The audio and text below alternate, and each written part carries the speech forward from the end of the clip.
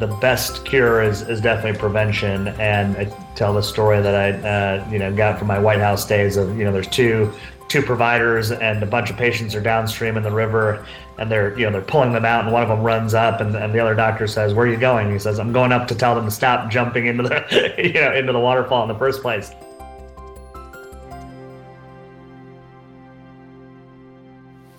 Hi, I'm Dr. Daniel Kraft. Welcome to Healthy Conversations. Today, we're fortunate to be in Healthy Conversations with Dr. Pat Basu. He is the president and CEO of Cancer Treatment Centers of America. You've broached many fields from telemedicine now to the cancer world. And when I was going to medical school, no one got an MBA. And when you maybe speak to, let's say, MD MBA students of today, how do you help them understand, the potentials a physician after medical school can do?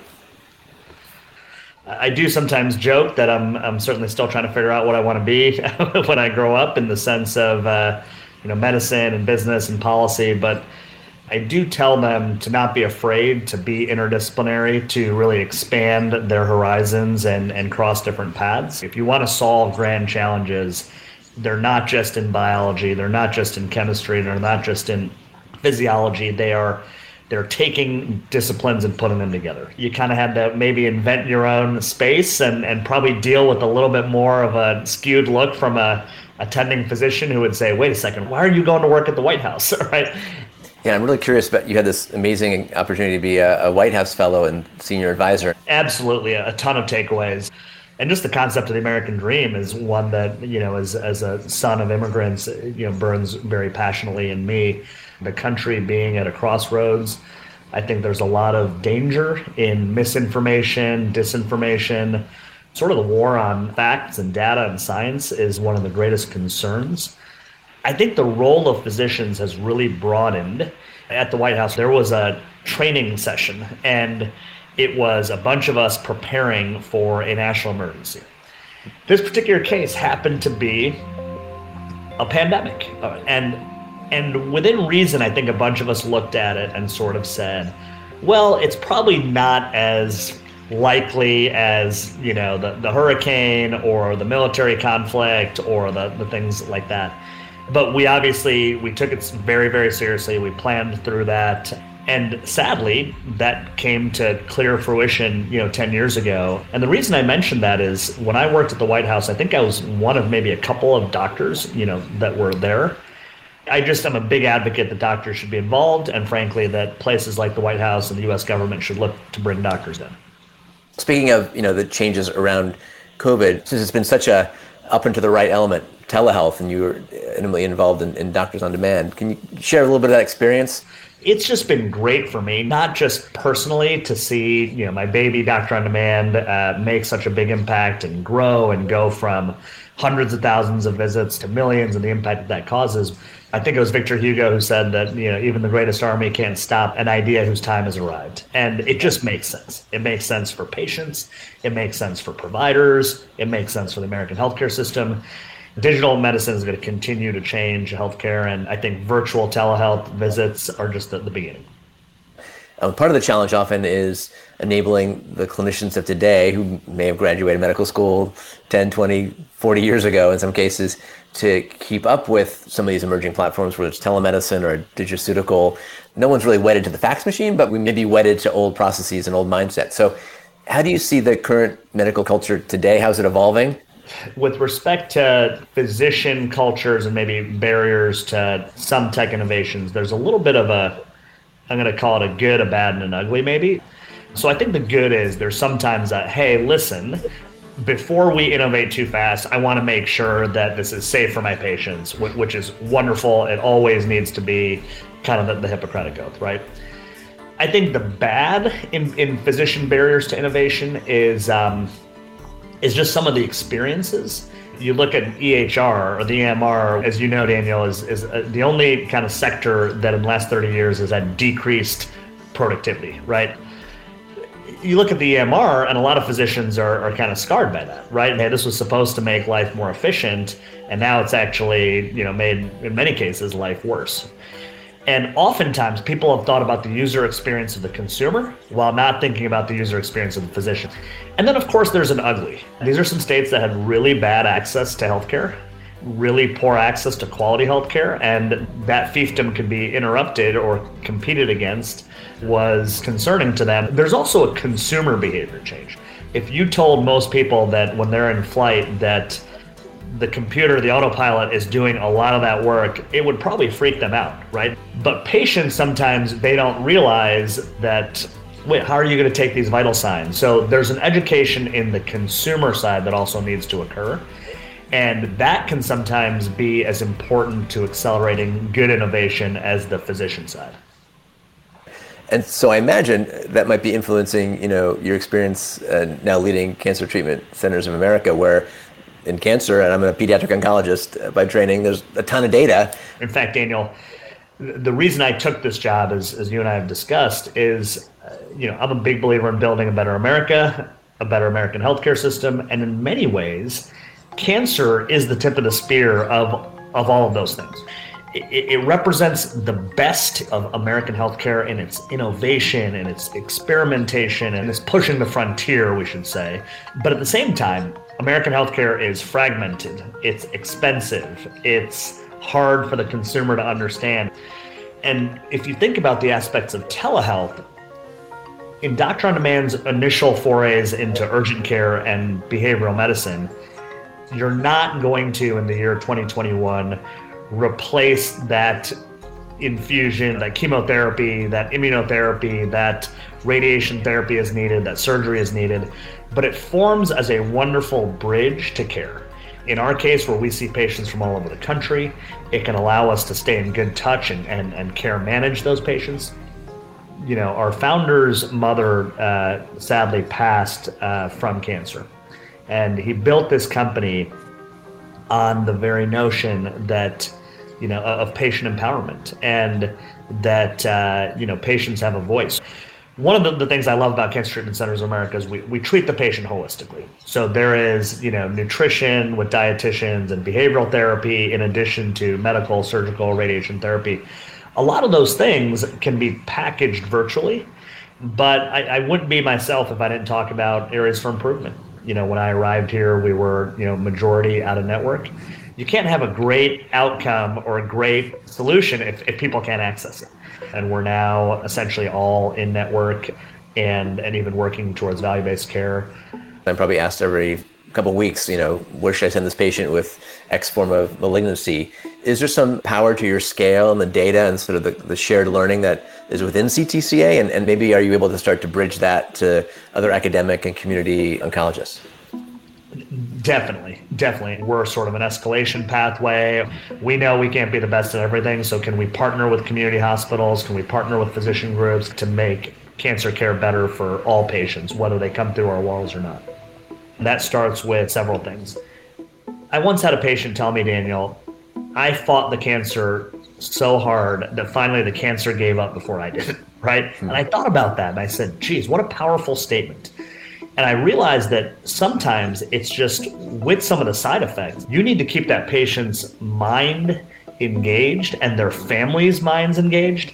And that's where things that we might do that others might have frowned at, like, helping them pick out their wig to, a sexual side effect counselor, we're helping other providers with those things.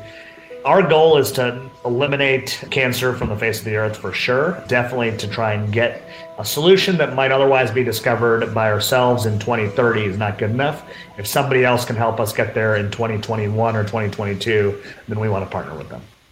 Yeah, 100%. And speaking of trying to make, cancer history, part of that is, detecting, number one, preventing it, but also picking it up early. I always like to call it, stage zero. Just a side point back to the pandemic. It really put a dent on standard screenings, colonoscopies, mammograms.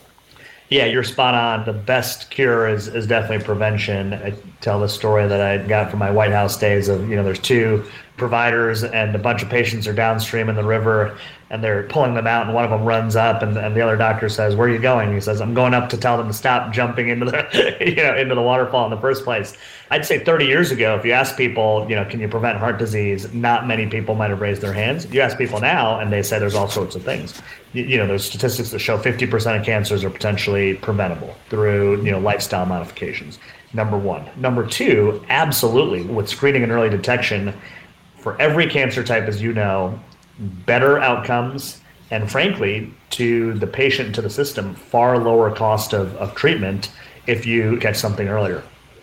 As it is, we as a society were missing the mark.